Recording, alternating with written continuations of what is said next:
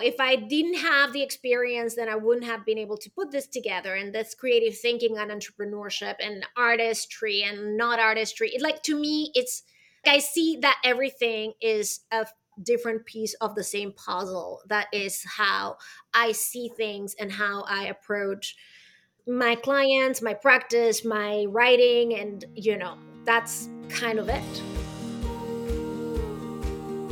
Do you think money takes up more life space than it should? On this show, we discuss with and share stories from artists, authors, entrepreneurs, and advisors about how they mindfully minimize the time and energy spent thinking about money. Join your host, Jonathan Dio, and learn how to put money in its place and get more out of life. Hey there, welcome back on this episode of the Mindful Money Podcast. I'm chatting with Maria Brito. Maria Brito is an award-winning New York-based contemporary art advisor, entrepreneur, author, and curator.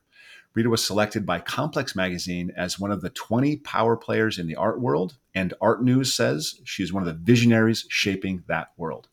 A Harvard graduate, originally from Venezuela, her first monograph, Out There, published by Pointed Leaf Press in 2013, was the recipient of the USA Best Book Awards in both the art and design categories. And the reason she's here today is because we're going to talk about how creativity rules the world.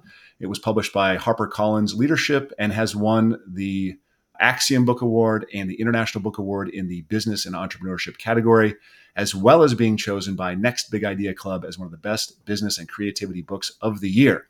Maria, welcome to the Mindful Money Podcast. Thank you, Jonathan. I love to hear the accolades. It's always nice to hear how good you are, right? Oh, gee, I mean, I hope not to disappoint people after all that, I know. It's always a risk. So right? Where do you call home and where are you connecting from today? So I have been in New York City for 23 years. And I'm originally from Venezuela, which is sad, but home is New York. And I'm in Manhattan. No other place in the world to be. So why is it sad that you're originally from Venezuela?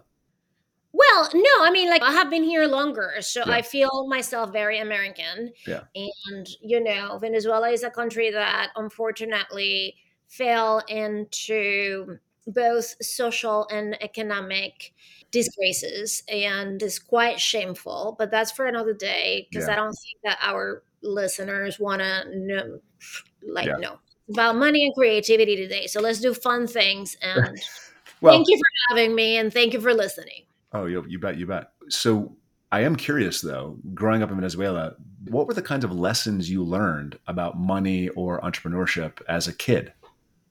Well, listen, not as many, right? Because the financial literacy for kids like me who were middle class was almost non existent, right? I mean, it's almost like clear that the country wasn't necessarily having this culture of let's teach children or look at entrepreneurs and how they do things. It was a very traditional environment where people needed to like go to a classic school and end up in a university following the path of being a doctor, an engineer, or whatever. I mean, owning companies was nothing that I ever wanted to do or think that I would do, right? I mean, when I was little, that was not my dream. I wanted to be a rock star.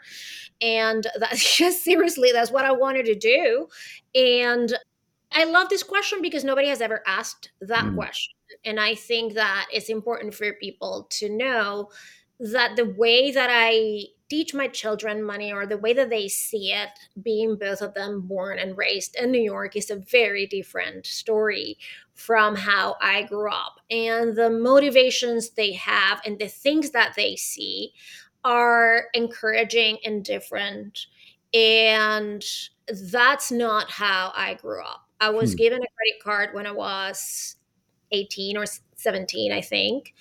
And with a very little limit. My grandparents had given me some sort of savings account when I was very young, but because of course the currency devaluated every day. I mean, it was like, it didn't really matter, right? It was like a cent.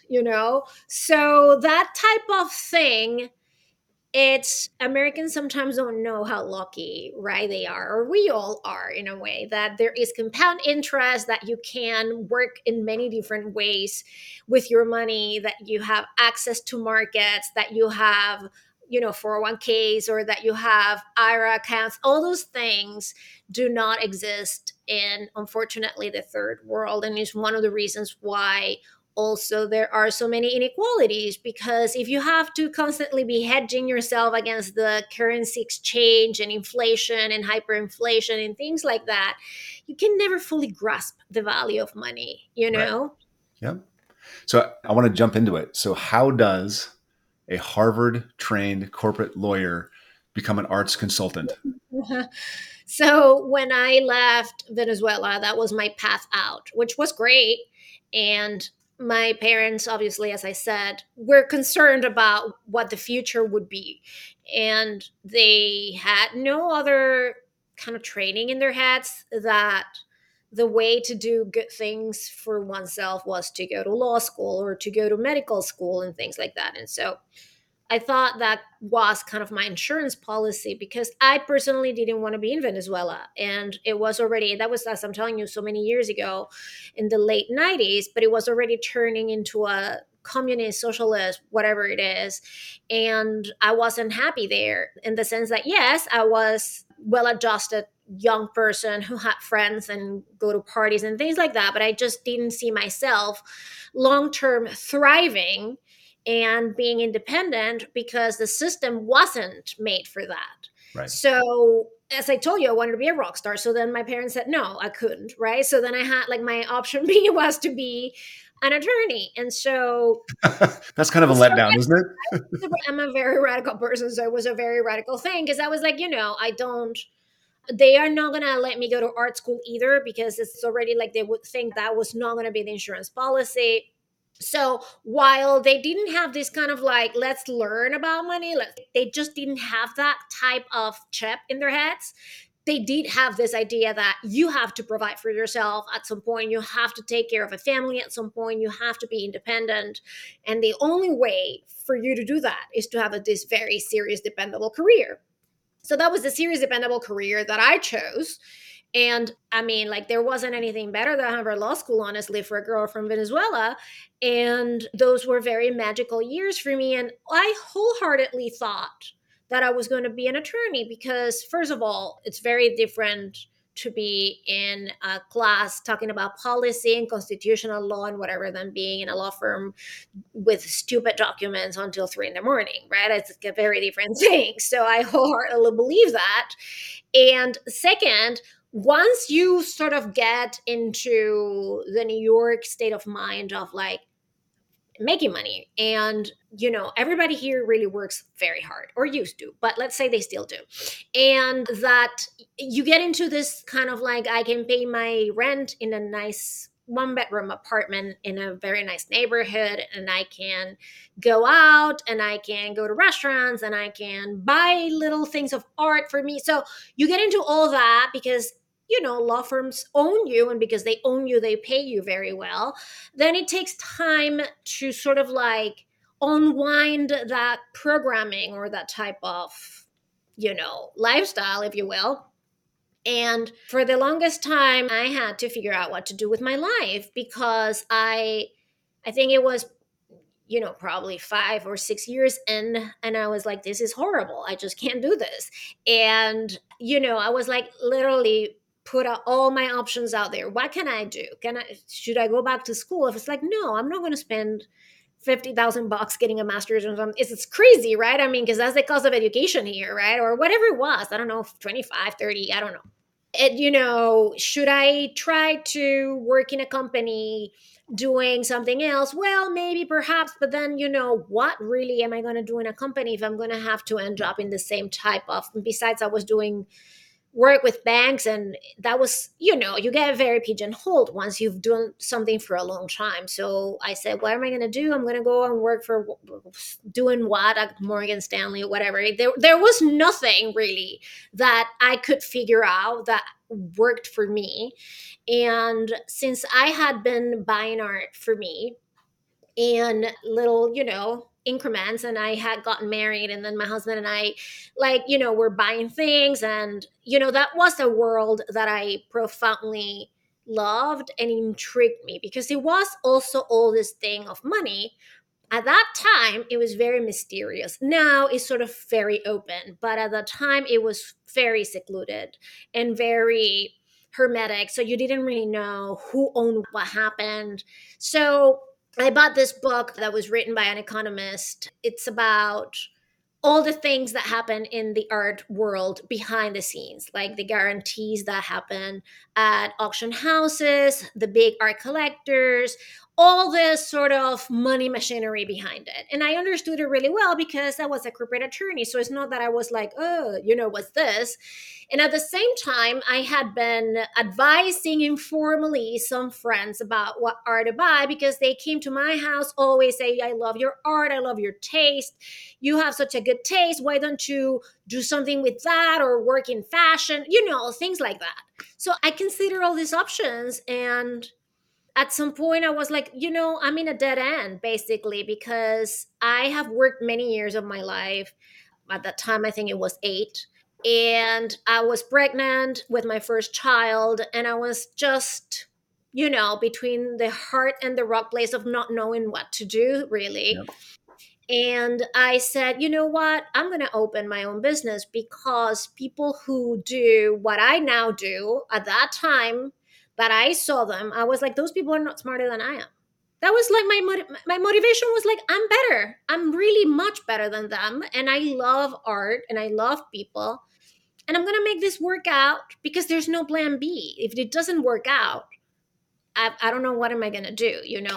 So, I mean, the thing that's striking to me, I mean, you did have the advantage of an excellent education.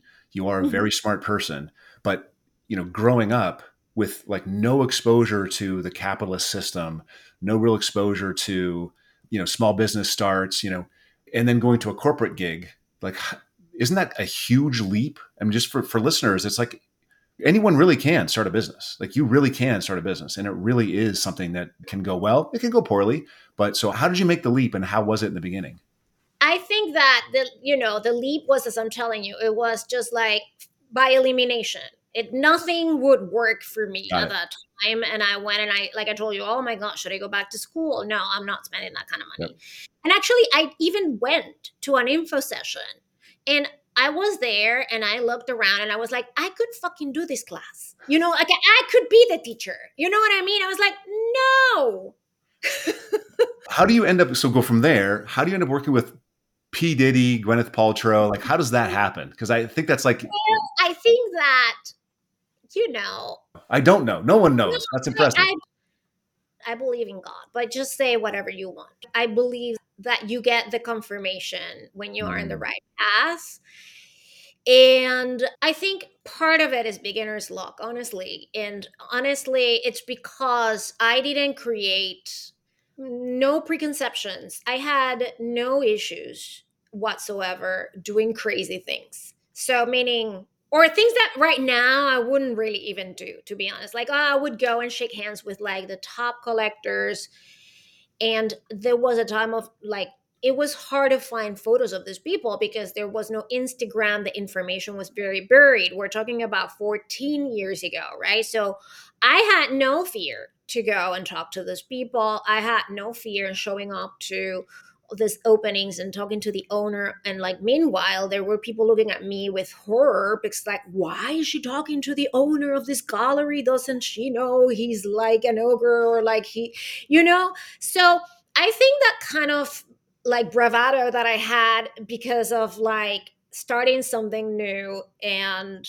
not having any sort of background picture running the kind of narrative, was very helpful to me. And because of that, my elevator pitch, my introduction to people, was not only very honest and authentic, but it was very, very enthusiastic.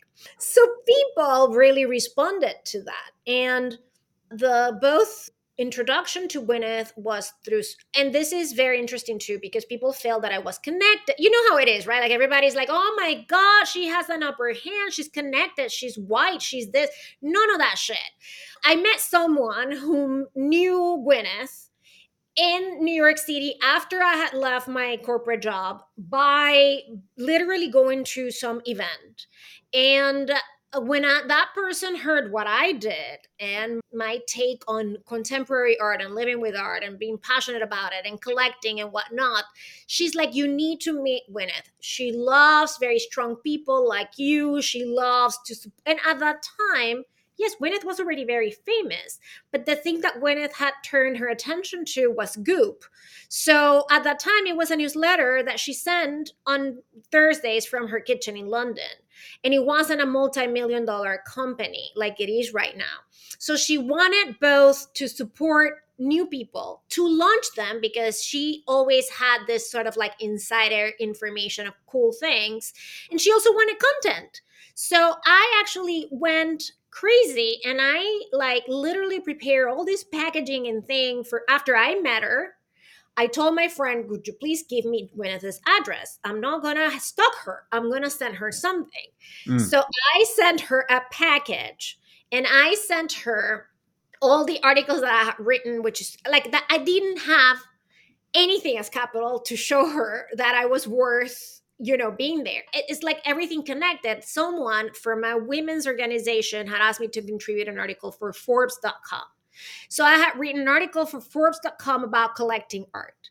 And it was very basic. So I printed some nothing of my company. I had nothing. And I asked a friend who had a company that sell photography to give me a photo for free on a frame. And I sent that to her with a bow. And nothing happened for 3 months. And then 3 months later, she called me. She's like, Wow. thank you. I got the package. I got the article. I haven't been in New York in 3 months. I want to do something with you for Goop. So that's how I started working with her. And with Puff Daddy, it was very interesting because it was a similar story. We had a common friend. And this is the thing. Again, it's not that I was connected or not connected, or that my parents, or that I'm this or that. Is that you end up meeting people when you are running on the streets of New York going for I would literally go to every open. I don't do that anymore. Like every opening I was there. I was there, I was there, I was there, I was there. And then I forged this relationship with a woman whose husband is in the music industry, on the back of things in the music industry. And I love her. She's wonderful. And, like she kept looking at me on Facebook and Twitter because that's what it existed. And she kept in touch. And, that was a time where you could really keep in touch with people, honestly. Yeah. Like, and I'm so overwhelmed, I can't keep in touch with anybody. But like, I kept in touch with her. And then one day she's like, look, I have someone to introduce to you. And I was like, who? Oh my God, it's like he's known my husband forever and like they've worked together and like, da, da, da, and it's Puff Daddy. And I was like, oh, great. I have been a lawyer for so long. And, it's like, yes, but it's not that I run on the streets like pulling my ears out. Like, I was like, yeah, amazing. But I wasn't like the fangirl, I was like, okay, great. When it happens. Then after that, I really was shocked. But it was that. But I didn't have like this sort of like pressure on Mm. anything to happen, right? I was like, look, I just want to prove that I am very good at choosing art, that I'm very good because I'm on top of my game, that I can give a lot of value, that this is a service business. Yeah. Ultimately, there is a transaction of a good, of an asset. And so the truth to like all of this is that I had passion, I had a hustle, I had an intuition for things, all the type of things that it doesn't matter if you go to the best MBA in the world or if you go to Harvard Law, they don't teach you that shit Right. there. Right. Like you have to make that happen. And it's a very good question what you said. I wasn't like the capitalist. Yeah, I mean, up until the time 11 as well, there was sort of like a system of capitalism. Remember, that was an Yep. oil economy for a long Yep. time, Yep. but it was nothing compared to the United States. I mean, and like people who would own businesses, I mean, you either had them like people who had like the conglomerates, or then it was the guy who owned the bakery. You know what I mean? It wasn't like you could never find a woman like me Right. because Right. that wasn't like it just wasn't, that wasn't the thing. There's sort of two things that pop out of this whole the arc for me. One is you have to be willing to be lucky.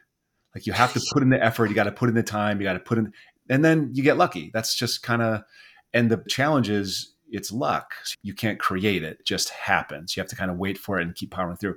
And the second thing is, and I love you said this earlier, I don't remember the quote exactly, but it's success comes from stumbling from failure to failure to failure without losing enthusiasm. Like you said, you're very enthusiastic all the time. So that's a huge part of it. At, Yeah, I think, and that people can read that for right. miles. Right. You can't learn it. You just got to keep doing it. You got to keep going, going, going. At what point does arts consulting, which seems kind of institutional, turn into creativity consulting, which seems very individual? Like, how do you make that transition? Well, I haven't transitioned from art consulting because I still do that, right? Okay. And that's the thing. I'm like I do so many things that people don't know what I do, but people do. Yeah. So yeah, and that's like a very interesting legacy from this kind of pigeonholing thing that we talked about. Like you do one thing and then that's the thing, which I was like, if I already was in the world of doing one thing, I'm going to come out big time and I'm going to do a lot of different things. And that was always part of having sort of like a very multi-angular brand for myself, right? Like, I did product collaborations with artists. I did a design around art with certain clients. I wrote books and I did all this consulting on creative thinking and creativity that I still do. But the backbone of everything is really the advisory business because it's a business that is extremely active. It's big and it really by volume of the transactions and the clients that I have been able to help throughout all these years is a very important part of my business, the most important part of my business. Yeah. But when I realized the vast amount of experience and information that I had gathered throughout I guess, the whole thing started in the year that I was celebrating the 10th year anniversary of my business. That was like 4 years ago. And I was reviewing all the data. I was reviewing all the interviews that I did with artists. I was reviewing all the collaborations I did, the things that I learned about manufacturing, which is crazy that I also went into that, the lessons that I learned from my clients, Didi and Gwyneth, and everybody, like I work with CEOs of Fortune 500 companies. I was sort of like reflecting. And I said to myself, what is the next thing that I can do? Also, because I get bored myself and I need like to do things. Not to create chaos like Elon Musk, whom I love as an entrepreneur, but this kind of guy who creates chaos to feel alive. I don't need to create chaos to feel alive. I just really need to stimulate myself learning things all the time. So I said, what can I do now? And I thought, well, maybe I can teach people what I have learned, and I can create an online methodology and an online course This is for Jumpstart. This is that's Jumpstart. Yeah. Okay. Jumpstart, which I love, and that really caught like my attention. And it was like that idea that I couldn't really put to sleep. And I developed this syllabus, this kind of curriculum for that, and had my videographer, and we did it was long because it's like a complete program on creative thinking. Yeah. So I just was like very excited about it, and I launched it, and it did really well. And then the people who were in that course, who were everything from lawyers to artists, would just really come back and say, I had the most incredible experience after I applied everything that you taught us to this and that, right? Which is not magic. It's just being, first, is being generous with information and not just sort of like, this gatekeeper and just giving trickles of nothing. It was just me Yep. being very honest with everything and thorough, and then doing it, Right. right? Right. Because, like, one thing is you get everything and do not do anything with it, or people who do take the biggest steps and actions. And that was so fulfilling and so fun. And then the pandemic hits us in 2020. And I continue opening the course, but then I had the idea that the course could be a book so that we could reach more people with it. And while the book and the course are different in many aspects, they are also very similar in some others. I mean, it's people learn in different ways. Yeah. So that's sort of like, to me, everything is the same. honestly. It's like, oh, if I didn't have the experience, then I wouldn't have been able to put this together. And that's creative thinking and entrepreneurship and artistry and not artistry. It, like, to me, it's like I see that everything is a different piece of the same puzzle. That is how I see things and how I approach my clients, my practice, my writing, and that's kind of it. Yeah. It seems strange, but I'm sure there's a way to describe this, that you can teach creativity for painting and creativity for writing and creativity for sculpture and creativity for business innovation. And all these people can go through this course that are having different, career paths and get the same kind of benefit out of it. So what is it about creativity that makes it universally applicable? Well, I think that the concept of creativity, a lot of people immediately consider it like painting, like just, Yep. or Yep. whatever, dancing, sculpting, right? And the idea that I transmit with all the things that I do is that creativity is this kind of amalgamation of skills and attitudes for people to come up with the best ideas that they can, and that they can execute those ideas, right? And even like children have ideas, you and I have ideas. So ideas are universal. They don't belong to painters or dancers or rock stars alone. They belong to everybody. So I think it's the universal application of creative thinking and creativity actually as a verb, like something that is actively happening, is applicable to anybody who wants to come up with better ideas and better businesses and better systems and better processes, and anything that you can improve that comes first from thinking and then from doing it. So obviously the two most important sources of inspiration for me are entrepreneurs and artists, because they think really similarly. And there is a professor from Stanford, I think, Stephen Blank, I forgot his name. He's a big venture capitalist, and he also has this same. I discovered that he had the same line of thinking after I had published my book, that he feels that entrepreneurs and Yeah. artists have the same type of mindset, because they all start with a blank canvas, and then they have to figure out how to get to the masterpiece, or how to get to the business plan, or the execution of the business. And so the way that I try to communicate this to the world at large is by juxtaposing two groups of people that in the mind of the layman couldn't be more different, right? Like, I mean, it's like Steve Jobs and Leonardo da Vinci. They could be interchangeable in my mind, right? In my world, I see them as the same guy, just 600 years apart, right? Or 400. But to other people, it's like a sacrilegious thought, even, that how are you going to compare Leonardo da Vinci and Steve Jobs? How are you going to compare Michelangelo and Elon Musk? Or how? And the truth is, it's like the ways of thinking are very similar, but Yeah. like big, like important leaders that can be creative have the same kind of evolution in their thoughts, the same characteristics in their personalities, in the way that they run their businesses and careers. And it's not exclusive of anybody. When people say I'm not creative, that's a big lie, because again, creativity is not one thing.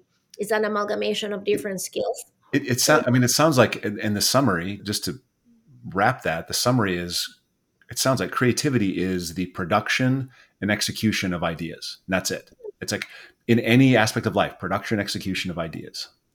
Sure. I mean, that I agree with you. A lot of different scholars have created all these barriers, right? Like creativity with big C and creativity with a small c. And like when you're in the world of academia, sometimes you tend to just veer towards the kind of separations and Yep. categorizations of things, which are great when you are in the classroom, but they are not necessarily that helpful in real life. I love the idea that academics segment things and artists bring them together. Yeah, in a way, that's a very good way of showing, like the reality of life. Yeah. And the concept of creativity that you just said is an ample one, and it's one where everybody can participate, right? I Right. mean, but again, it's like when you dissect it, what is a creative person? A creative person is someone who's curious, a person who is open, a person who is empathetic, a person who is willing to think outside of the limits of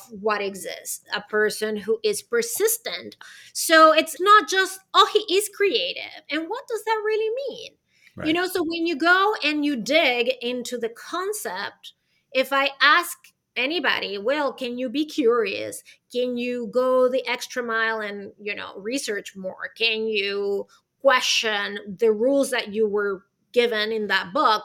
Then they say yes. Oh, of course I can.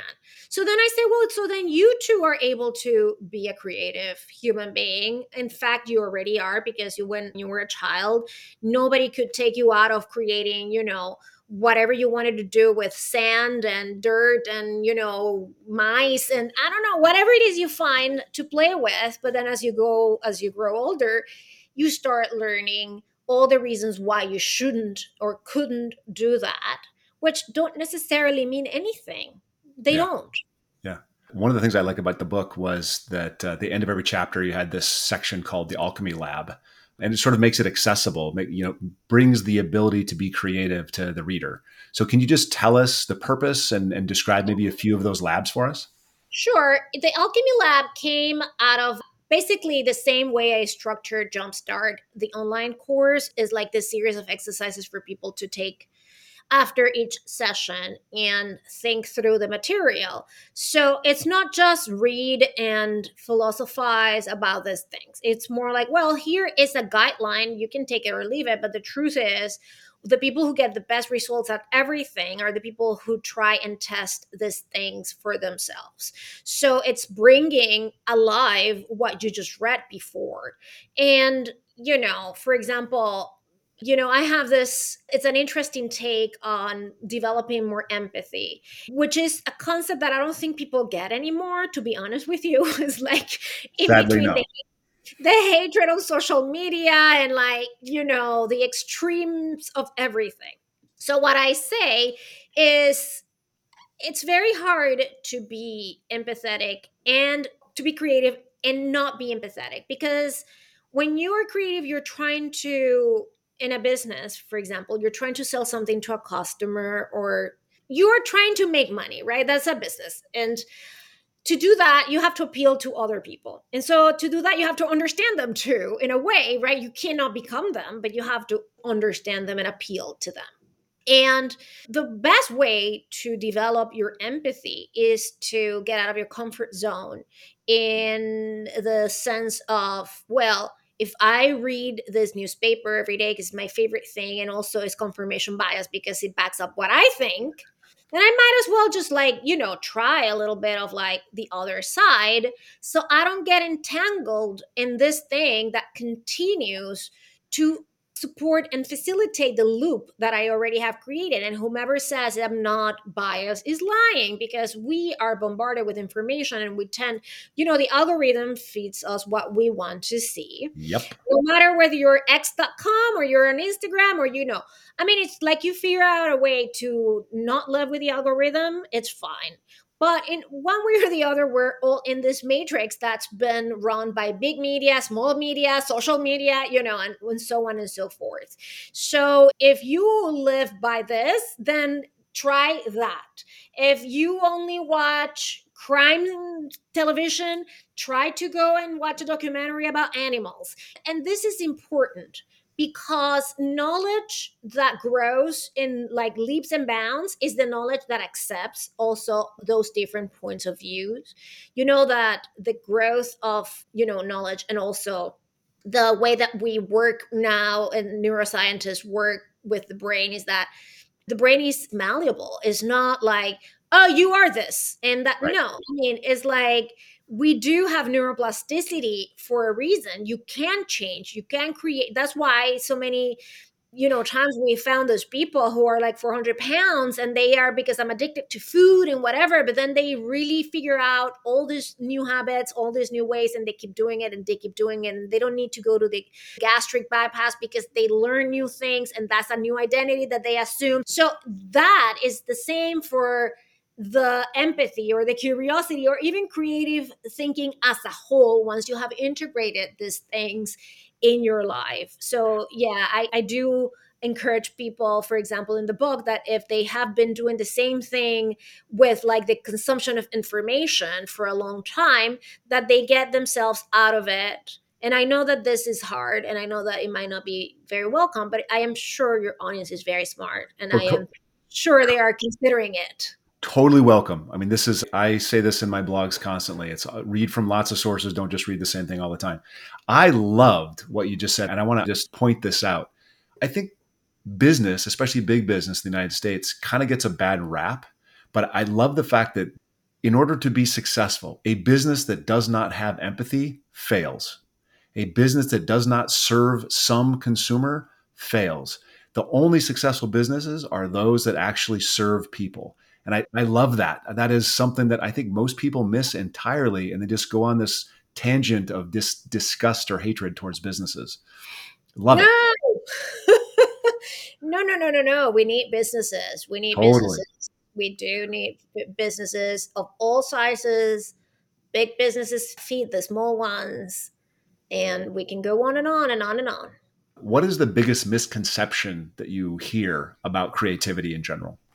Well, I think it's as what I told you before, like, oh, I'm not creative because I wasn't born with the gene of painting. It's like that, which is funny, or it kind of like, oh, only painters are creative according to this person, or like, Got it. oh my God, no, don't ask me that because I'm not a creative person. And I say, well, what would happen if you are in your house and then there is a blackout and you have the fridge full of food, right? Or something like that. I mean, oh, well, I will go on the street like crazy and buy a big, box and fill it with ice and then, I don't know, cold and whatever and dry ice and my sister in the next, I don't, so it's like, but you're very creative because you just Mm, came up with like seven different things that would help the food not go bad if there is a blackout. I mean, is because that's the thing, is like, that is being creative. It might not be sending rockets to outer space, but it means that you do have very good ideas. And sometimes what people need is to have it's very important to ask the right questions, right? Because that will help you get to the right answer, which is what most people sometimes are so, I guess, stuck in this idea of like, I can't come up with what the different ideas of what to do. And I think probably it's because you're not answering the right question. And how do you get the right question is by peeling layers. since you've been doing this for so long, do you think you're more creative today than you were when you started? Is it a muscle that strengthens when you use it? It does. I think I am very creative, much more than when I started. What I think, unfortunately, I'm busier. And so I don't have a lot of like downtime to sort of, I mean, I do this, I meditate every day and I sit in silence for at least 20 minutes a day, for sure. But I used to have bigger pockets of thinking. And now, because my business is busy and clients and things, and there is more and more, the art market grew a lot and a lot. And it's just a very big business, busy for me. Yeah. I can't sort of like deviate from that to think, if, well, what could I do? What I do think that's very helpful for me is that because of everything that I have learned, I do have a lot of resources in my head of solutions to problems, to day issues that I face, that are helping me always sort of move forward, right? And I think that that is an example of this big C, small c type of thing. Like, I'm not necessarily right now thinking about what is the next launch, what is the next project, what is the next book. I'm more sort of like, who's the person who's buying this $1 million painting, right? Like, I'm thinking in the back of my mind solutions to problems like that, for Yeah. example, which, are also creative in the way that the solutions that come up to my head might not necessarily be the most obvious ones, because then that's not creative. So So I ask every single guest to simplify their message for us. And so Mm. pretend for a second that, you're talking to somebody, they may have read the book and they want sort of a Cliff Notes version. And they're saying, Maria, what is one thing that I can do today that would help me be more creative tomorrow? And then what is one thing that I should stop doing today that will help me be more creative tomorrow? I think the first thing that I would say is pay close attention to everything you're doing today because of the amount of distractions that we are facing daily. People have lost the ability to pay attention. Mm, And usually, when you pay attention, you find a whole lot of information and a ton of important data that people are missing because they are on the phones, on social media, they are listening to a podcast at the same time that they're cooking, and the dog is on the back and the kids are running, and so you're like literally paying attention to all these things at the same time. So I would invite people to be in the moment, and it could be a combination of mindfulness with also removing distractions, which is the thing that I feel that people get.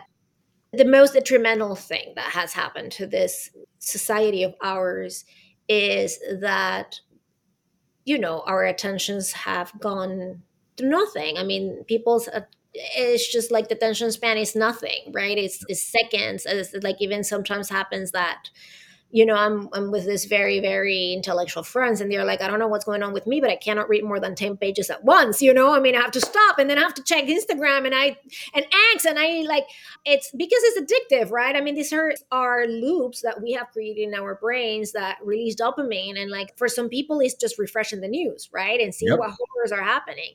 And for other people, it's refreshing the Instagram feed. And for other people, it's the X feed. And for other people, and so I think that creativity and attention and mindfulness are very intertwined.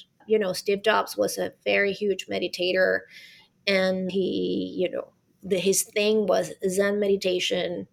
Yes, a lot of people can be very creative and not necessarily be in silence, but I do not know anybody who's really creative and successful who's not paying attention.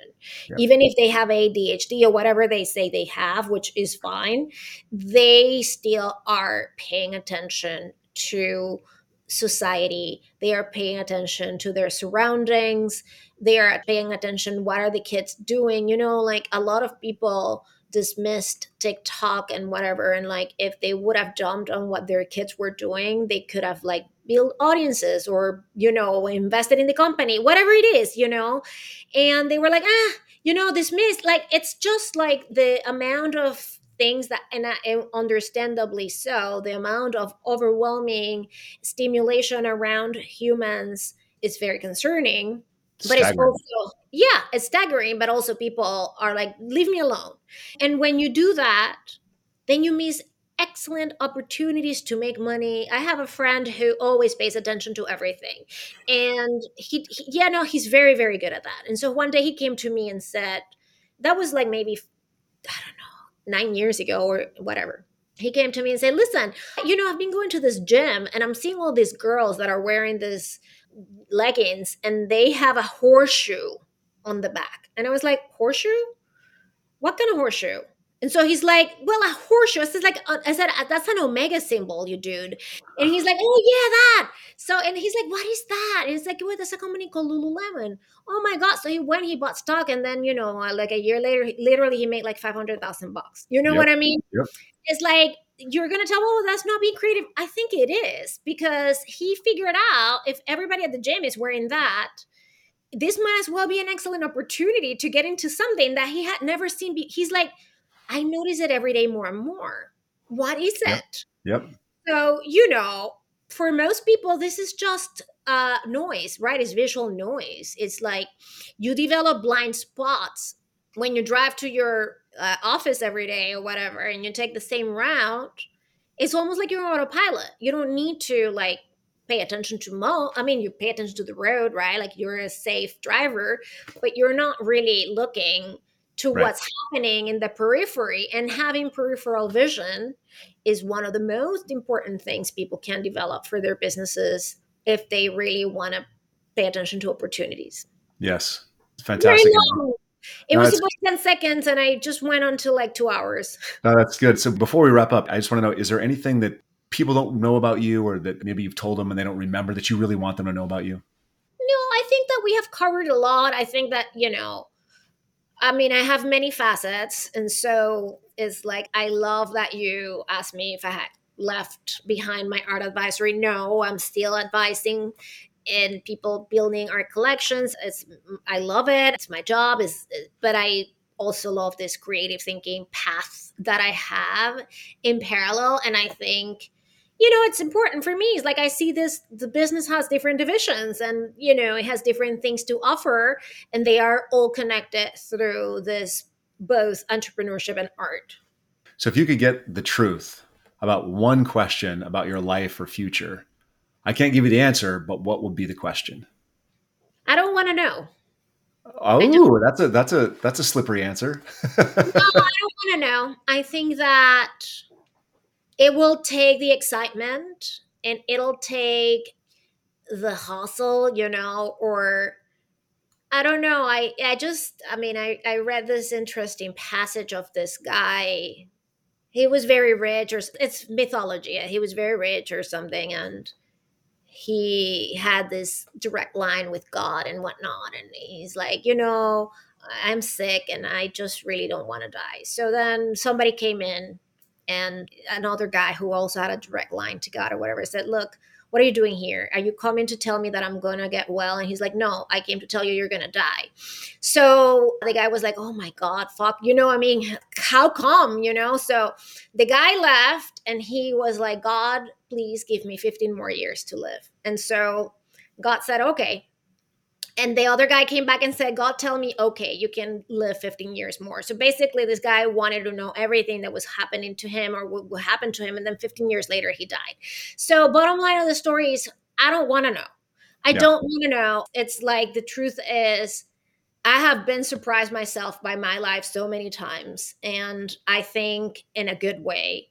And I think it's a great adventure to be building things for my legacy, whatever that is, and to be, raising my children and doing great things for others. And I don't want to know.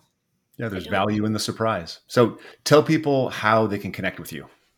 Well, I have my website is mariabrito.com. That's just BRIT as in Tom O. And that has links to all my social media profiles and LinkedIn and all that. And also has a form to fill out if anybody wants to talk to me directly. And that's where I am. And it's a link to the book, links to everything. I think that's the easiest path for anybody. All right, Maria, thanks so much for coming on. All that stuff will be in the show notes. I really appreciate your time. Thank you, Jonathan. That was wonderful. Thanks.